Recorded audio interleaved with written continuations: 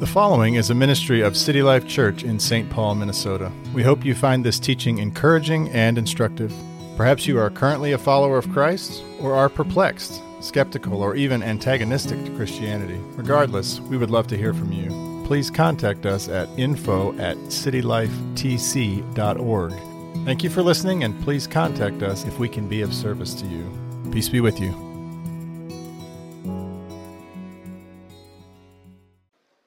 The reading today comes from Psalm chapter 2, verses 7 through 12, and chapter 16, verses 7 through 10. I will tell of the decree. The Lord said to me, "You are my son. Today I have begotten you. Ask of me, and I will make the nations your heritage, and the ends of the earth your possession.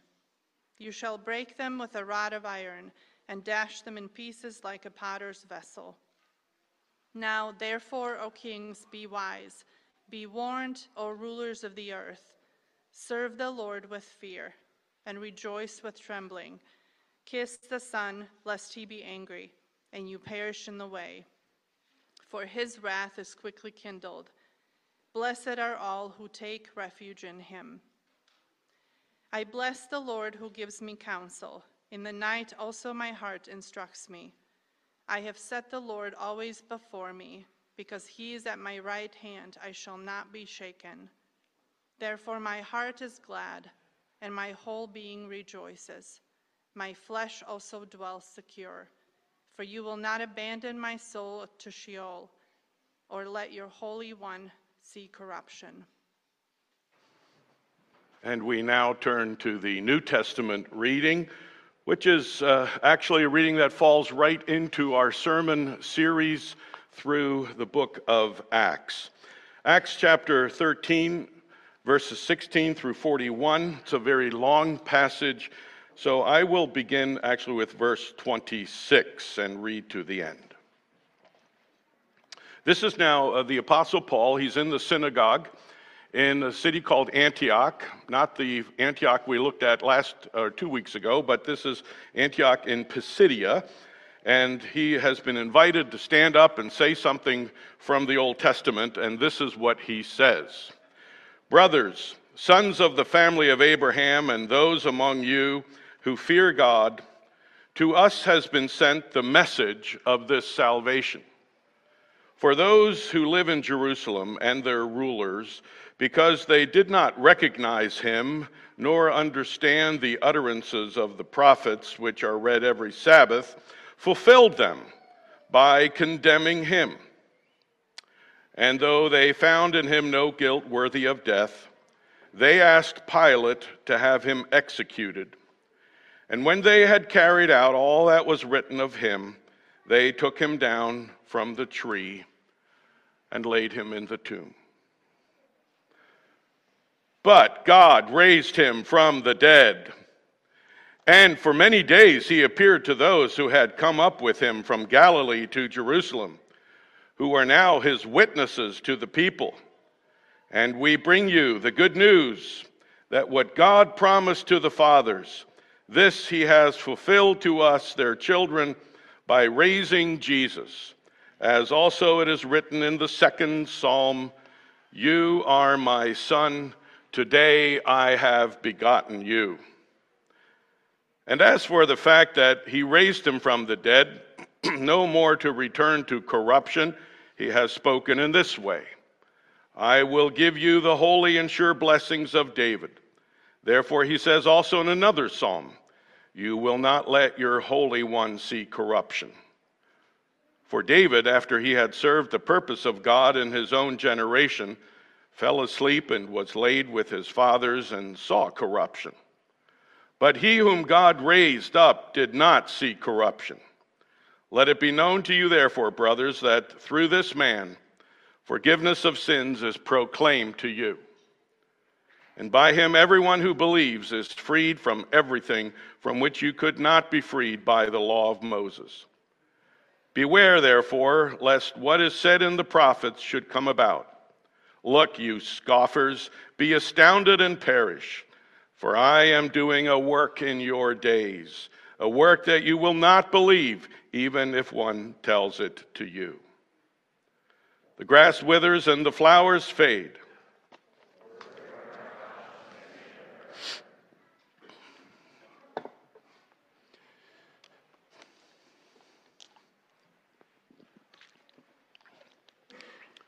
I honestly cannot tell you what Netflix series it was, what the title of it was. It was just the other year that Susan and I saw this Netflix series about a widow of a fallen soldier in Afghanistan. He had been killed 3 years earlier. One evening, the widow was watching the news. They were showing a protest that had happened in Colombia, and suddenly she sees in the group of demonstrators her husband, or at least he looked like her husband. There was immediate shock that she felt. Her whole world suddenly stopped. The things that she had believed to be reality for 3 years might not be reality after all.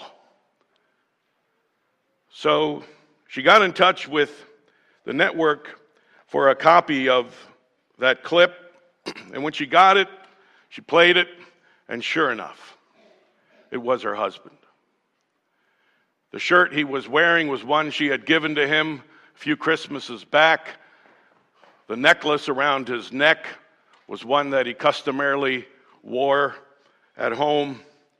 And she knew reality was suddenly different than she had thought it to be for 3 years. He was not dead. He was alive. And so many questions rushed into her mind, and the search for her husband began. I imagine that's exactly the kind of shock that the people in the synagogue felt when they were listening to the Apostle Paul speaking the text that we just read. Now, we're in Antioch in Pisidia. It is now 46 AD, and Paul, as you will notice in verse 16, if you look into the text, is addressing what he calls Jews and God-fearers, which was another word to describe Gentiles that had converted to the Jewish faith. And he begins verse 17, if you can look there, through 22, to work these Jewish people and God-fearers through a bit of their history. When he gets to verse 23, he raises the temperature in the room. And he says, verse 23, of this man's offspring, namely David, God has brought to Israel a Savior, Jesus, as he promised. If you're sitting in the synagogue and listening to Paul at this point, you're thinking, Jesus? How does he come up with Jesus? He was crucified 16 years ago. He's dead. And then Paul continues, verse 24, he says, before his coming, and now he starts talking about what we actually read in the Gospels, Matthew, Mark, Luke, and John, about a particular man by the name of John. He was the cousin of Jesus, a forerunner of Jesus, and he baptized people in order to prepare them for the Messiah. Now you'll notice that Paul says to the people that John, verse 25, said to the people, I am not he. And he constantly pointed to him who once did say, I am he. Namely, I am the Messiah. He made some other claims that many people consider to be absolutely preposterous. He was known for not only having said, I am he, namely the Messiah, but he, on one occasion, John 10, verse 30, even said, I and the Father are one. And the Jews considered that to be such a blasphemous statement that they wanted to stone him. Maybe even worse, at least for us today, at least considering another preposterous statement he made, is the verse in John 14, verse 6, another one of those I am statements of Jesus where he said, I am the truth, I am the way, I am the life. No one comes to the Father except through me. And because of those kinds of statements, people thought this man needs to be put to death, and so they put him to death. Verse 29, Paul reminds them that he was crucified on a tree. And if you're a Jew in the synagogue in that moment, you might be thinking, well, good, because he deserved it for making those kinds of statements. And then suddenly, verse 30, the shock moment. But God raised him from the dead.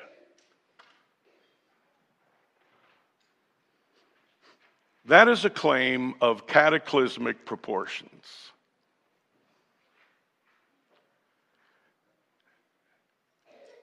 And it struck the hearts of the people in the synagogue so much that many of them wanted to hear this again. They asked Paul to come back.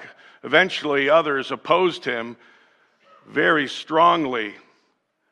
It's the kind of claim that gets one or the other of reactions from people, and it might even get either reaction this morning from us. But God raised him from the dead. What we need to do now is to delve into Paul's sermon and see what he says. And the first thing that we're going to see that he says is look to the evidence for God raising Jesus from the dead. Paul now begins after this statement in verse 30 to outline some things that have happened that in fact underscore that he must have really risen from the dead. First of all, look to the many witnesses. He says in verse 31, and for many days he appeared to those who had come up with him from Galilee to Jerusalem, who are now his witnesses to the people. There were many witnesses, actually, of the resurrected Jesus. I'll just give a few. Later on today, we'll have some opportunities to discuss with each other some of the other evidences that are given for his resurrection. But one evidence is Peter and John and Mary, they ran to the tomb having heard that the rock was rolled away. And when they look inside the tomb, even go into the tomb, they witness that his body is gone. They witnessed that his grave cloths that had been bound around him were now neatly stacked in the corner, all folded up nicely. And immediately they would have known that this is not the doing of grave robbers, because they would have never taken the time to unravel all of these cloths from the mummy and then fold them up so nicely. They would have grabbed the mummy and run off as quickly as possible with it. And then there were the 10 of the 12 disciples who were gathered in a room, and they were disillusioned and discouraged. They had given up hope. They were sure he was dead for good, when suddenly he came through the wall in his resurrection body, And they became witnesses of that. And also that though a resurrection body, he was able to talk to them words that they could understand. He sat down and he ate with them. And then there was a third moment.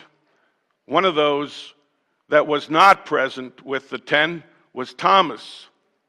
And Thomas, the skeptic, said, I won't ever believe that he rose from the dead unless he appears in front of me and shows me his scars. And so what does Jesus do? He appeared in front of him and he showed him his scars.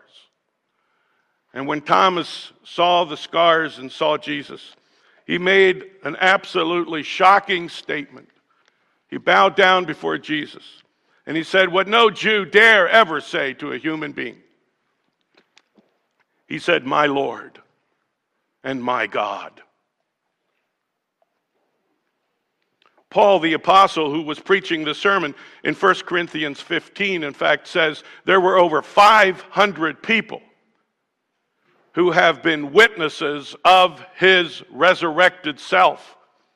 They were sometimes individuals, sometimes in small groups, sometimes in larger groups. They were in various different places. It's not that everybody had a hallucination. It's that they all witnessed one and the same resurrected Jesus. And Paul, in this sermon, you'll notice the wording in verse 31, is even saying, now his witnesses to the people. In other words, now, 16 years later, these witnesses are still alive. And they are still testifying that they saw the resurrected Jesus. And that means we can corroborate what we're saying. You can find these people and you can compare notes. And that's why it has come down in history as one of the most testified and scientifically proven events in history. That Jesus did, in fact, rise from the dead. But God raised him from the dead. Not only do we have these many witnesses, but Paul goes on in his sermon to say that there's also internal evidence. Internal evidence would be evidence from within the scriptures themselves. Having given them the external evidence, he now starts pointing to some of the Old Testament passages that predicted a resurrection. You'll see that in verses 32 and 33, where he says, and we bring you the good news. Actually, the word that is used there is we gospel you. That's the word. We good news you. We good news you that what God promised to the fathers, this he has fulfilled to us, their children, by raising Jesus. And the first text that he points to is this one that you have here in verse 33, Psalm 2, verse 7, where God the Father says, you are my son. Today I have begotten you. Now this is a difficult text, to be sure. Psalm 2 takes us into the heavenlies. What's happening there is the Father anoints the Son with the Holy Spirit. So you have actually in the Old Testament, in Psalm 2, already an indication of the Trinity. And the Father is speaking to the second person of the Trinity and calls him my son. Now, contrary to the way Islam understands the word son, we need to understand that in the Old Testament, the word son is a title, a royal title for divinity. That's why Jesus called himself the Son of Man and the Son of God, because son is a title of divinity. So the divine Father is referring to the Son as being equally divine. And he says to this son that he has begotten him. Notice the word begotten. Not made, not created, but begotten. And begotten means that the Father eternally generated the Son, if you will. So what is happening here in Psalm 2, verse 7, is that the Father is bestowing the power of the Holy Spirit upon the Son in order to send him into the world as the Savior of the world. And that's why in the New Testament we have what is probably the most popular verse in the Bible today, John 3:16. For God so loved the world that he gave his only begotten Son, that whosoever believes in him will not perish, but has everlasting life. And Paul's point is that, ladies and gentlemen, was fulfilled in Jesus. It was fulfilled in his coming as our Savior, and the resurrection of Jesus proves it once and for all. This is the God-sent Savior of every human being, man and woman. And then Paul goes on in verse 35. He points to Psalm 16, verse 10. Now, this is a psalm that was written by David, the king. And it does appear, when you read the psalm, that David is writing about himself. And then Paul's point is, well, it could not have possibly referred to David himself. David died. He saw corruption. His tomb is right here in our midst. So it must be referring to somebody else. And it's why the rabbis actually and eventually made Psalm 16 a messianic psalm. They knew it referred to the Messiah. And Paul's point here is it was in fact fulfilled in Jesus. Jesus is one that, yes, they crucified him, yes, they buried him, but he saw no corruption. Because, verse 30, God raised him from the dead. There are many other passages in the Old Testament that we could look to underscore the internal evidence for the resurrection of Jesus as the fulfillment of all of these Old Testament texts. We can look to further external evidences that point to the historicity and the fact that Jesus rose from the dead. All of that to underscore Paul knew what he was talking about, and he was speaking truth like a news flash when you thought he was dead. But God raised him from the dead.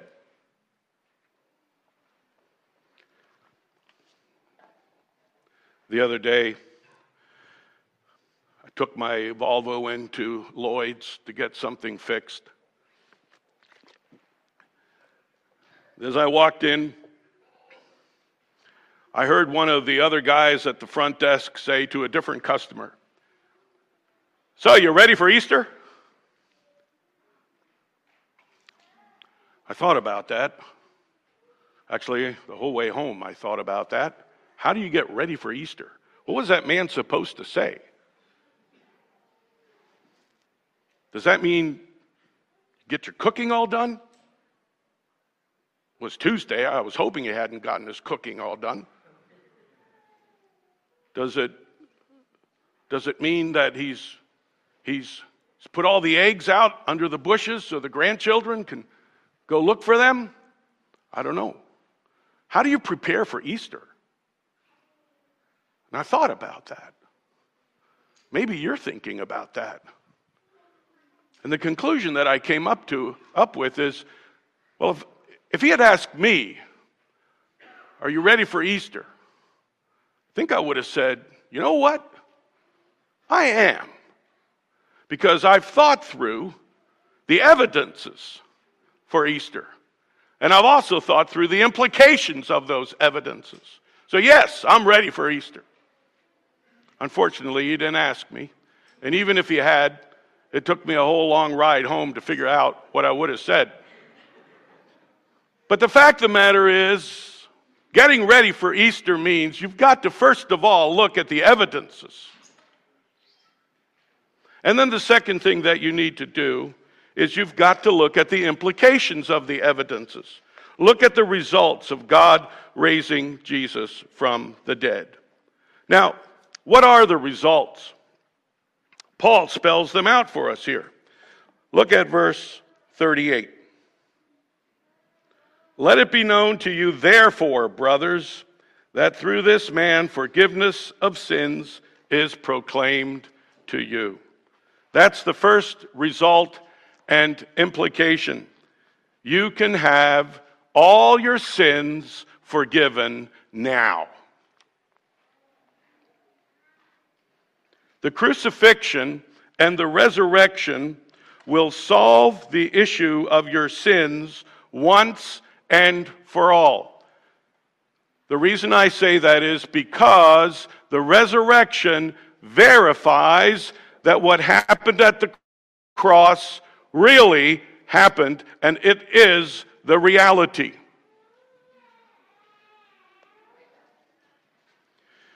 So let me come at it this way.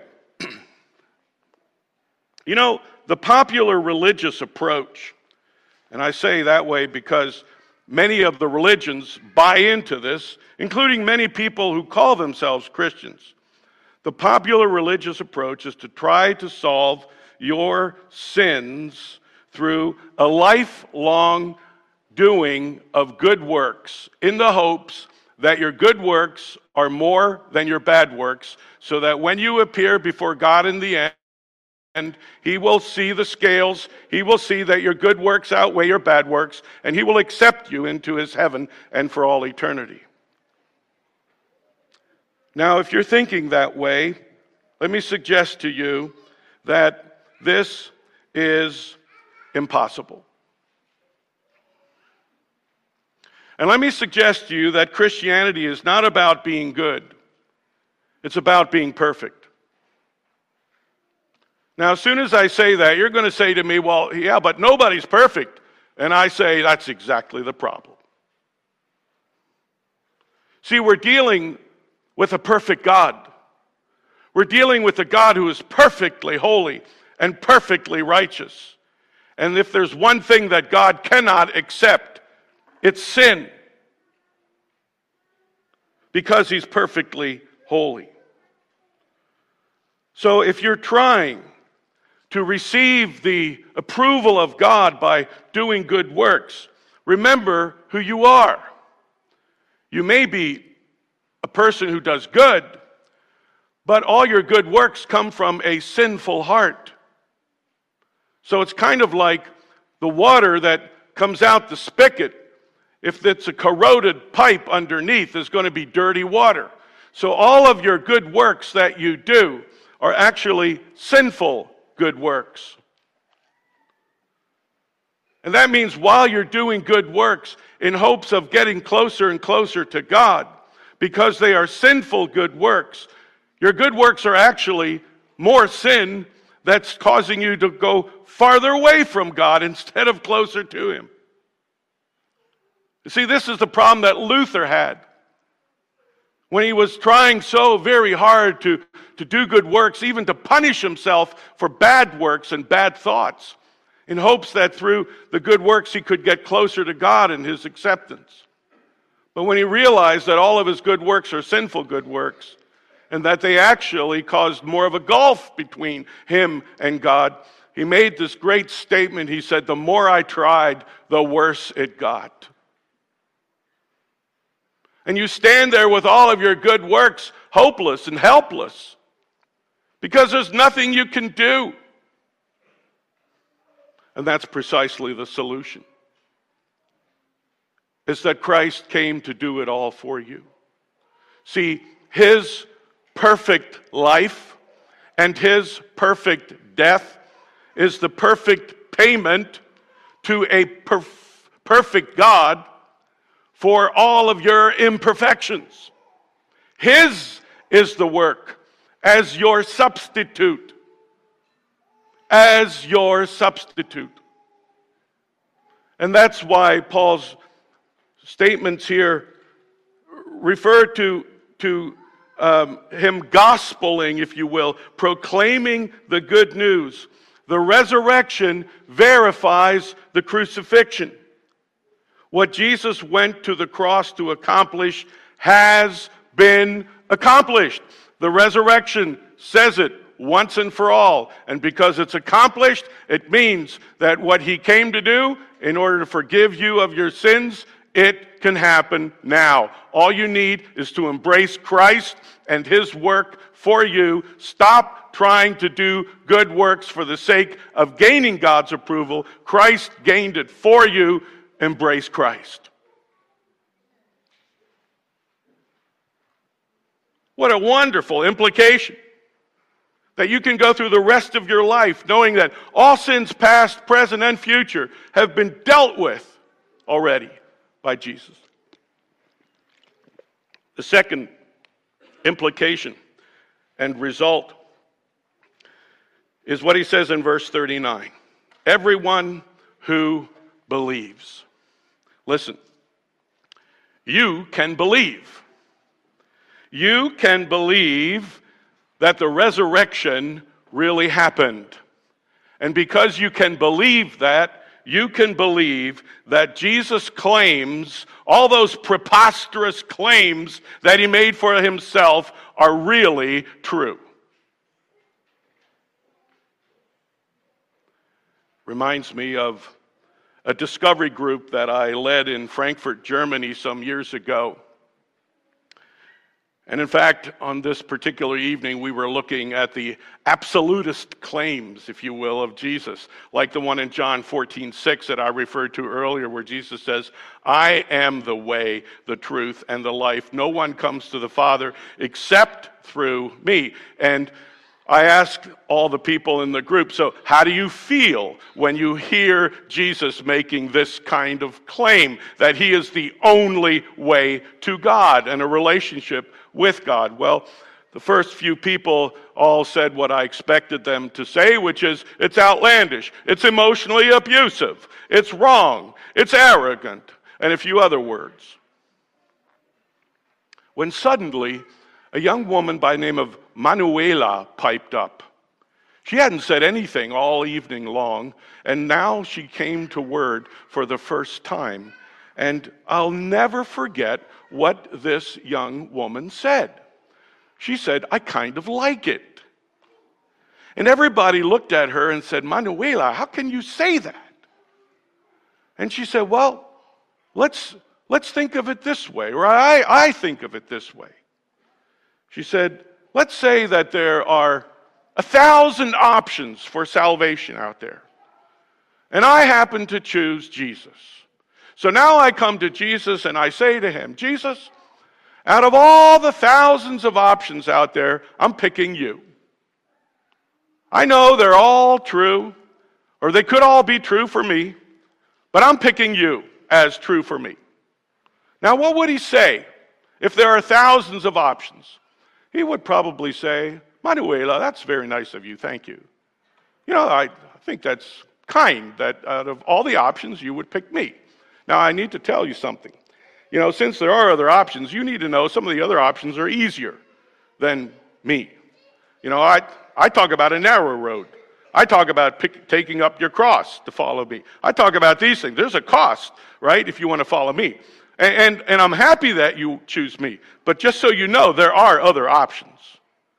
You know, and I would go, said Manuela, through the rest of my life wondering, did I pick the best possible option? And I'd always be uncertain about my spirituality. But let's say Jesus did rise from the dead, and he really is the only way to the Father. And I come to him, and I say, okay, Jesus, I choose you. What would he say? he would say, "That is great.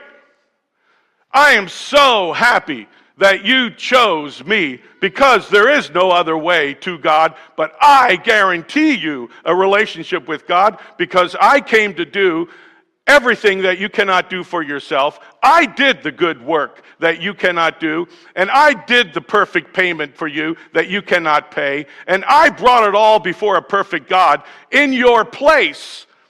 And so, Manuela, great, I accept you, because I'm the only one who can accept someone unto salvation. Not only that, Manuela, you did not only choose me, but before you did that, I chose you.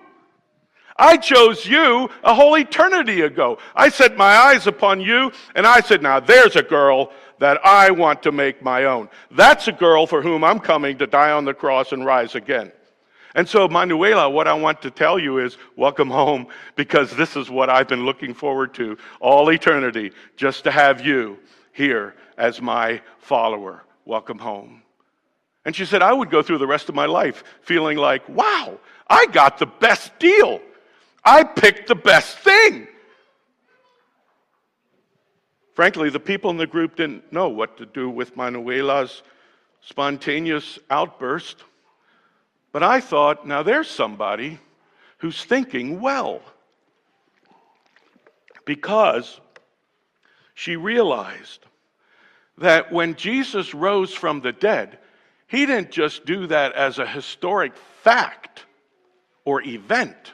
He did that so that you and I can believe in him, can grab hold of him, only to find out that he grabbed hold of you. And that can be your experience today. If you believe the resurrection, that you grab hold of the resurrected one as the best choice, the only real choice, because he's the only one who ever really dealt with your helplessness and hopelessness through his death and resurrection. A third implication is that you can rest yourself into the hands of the sovereign God who directs your living and your dying. Paul says in verse 30, God raised him from the dead. Now, ladies and gentlemen, I kind of skimmed over, if you even want to say skimmed, I just kind of referred to verses 17 through 22, where Paul takes these Jews through their history. Let me just quickly make a point about what Paul says. You can go home and you can read through these verses again and see it for yourself. But the interesting thing is that when Paul takes them through their own history, he has God as the subject of all the verbs. Now, what do I mean by that? Well, starting with verse 17, he says, God chose the forefathers. He led them out. Verse 19, he destroyed 7 nations in Canaan. He gave them the land. Verse 20, he gave them judges. Verse 21, he gave them their first king. Verse 22, he raised up David to be their king. Verse 23, God brought to Israel a savior. You see how God is doing it all. He is making their history his story. And then you come to verse 29 where it says, they took him and crucified him. And you come to verse 30, but God, there it is again, proactive, God raised him from the dead. And this is the great news to you on Easter 2022, is the God who sovereignly directed every step of Israel's history to make it his story, also can direct every step and moment of your history and makes it his story. Because Jesus rose from the dead. There is no one better or safer into whose hands you can lay your life. You can lay your sickness. You can lay your questions. You can lay your fears of tomorrow and your anxieties, you can lay it all into the sovereign, resurrected Jesus' hands, because your story, he's made to his story, and he will sovereignly direct your life because God raised him from the dead. And finally, as an implication, you can be certain of eternal life upon death. He who upon death saw no corruption will raise you up to eternity of no corruption. Some of us know who Billy Graham is. I shook his hand when I was 7 years old, and I'll never forget that moment. You know, Billy Graham, who just died a few years ago at the age of 99. Many people referred to Billy Graham as the Apostle Paul of our day, because millions and millions of people heard this good news of a resurrected Jesus through Billy Graham. You know, shortly before Billy Graham died, he wrote these words: "Someday you will read or hear that Billy Graham is dead. Don't you believe a word of it. I shall be more alive than I am now. I will just have changed my address. I will have gone into the presence of God." Now, if you believe in the resurrected Jesus, you can say the same thing with absolute confidence today, that when you take your final breath, it's not the end of you. You're just changing your address. And you're going into the presence of the resurrected one who promised that just as God raised him from the dead, he will raise you as well. So listen up. Just like a woman in Netflix, and just like people in the synagogue, today you've heard and seen the news flash. Oh, no, he's not dead. You may have thought for many years that he is, or that he's totally irrelevant, but he's not dead. He's alive. God raised him from the dead. So, if you have never believed in the resurrection, here's what I ask you to do. Grab hold of it today in faith. And once you grab hold of the resurrection as a historic fact and event, then work your way back to all the questions that you've been asking. Go to God today in prayer and say, God, I want to believe the resurrection of Jesus. And because I believe that he really rose from the dead, God, will you now also answer all the other questions I have? What about church and all the abuses that have been happening with churches and all those fake people, those hypocrites? And God, what about, do you even exist? And are you personal? And can I know you? And God, what about all these other religions? And is there any truth in any of them? You see, the thing is, once you've grabbed hold of the fact that Jesus rose from the dead, then what you do is you take him and you listen to what he says about all the questions you're asking. Because God raised him from the dead, he must be who he claimed to be, and you can listen to him. And if you're like me, a Christian who has his moments of doubt, or it gets to several points where you feel disillusioned or discouraged, and you wonder, God, is this all really true, what I believe? Is it all really real? Remember these words, but God raised him from the dead. There's your certainty. There's your certainty of forgiveness and your certainty of your faith. Even if you can't answer all the questions in life, or even if you don't understand why God's doing this or doing that, you do know this. He is the way, the truth, and the life. And you know that God raised him from the dead. Let's pray.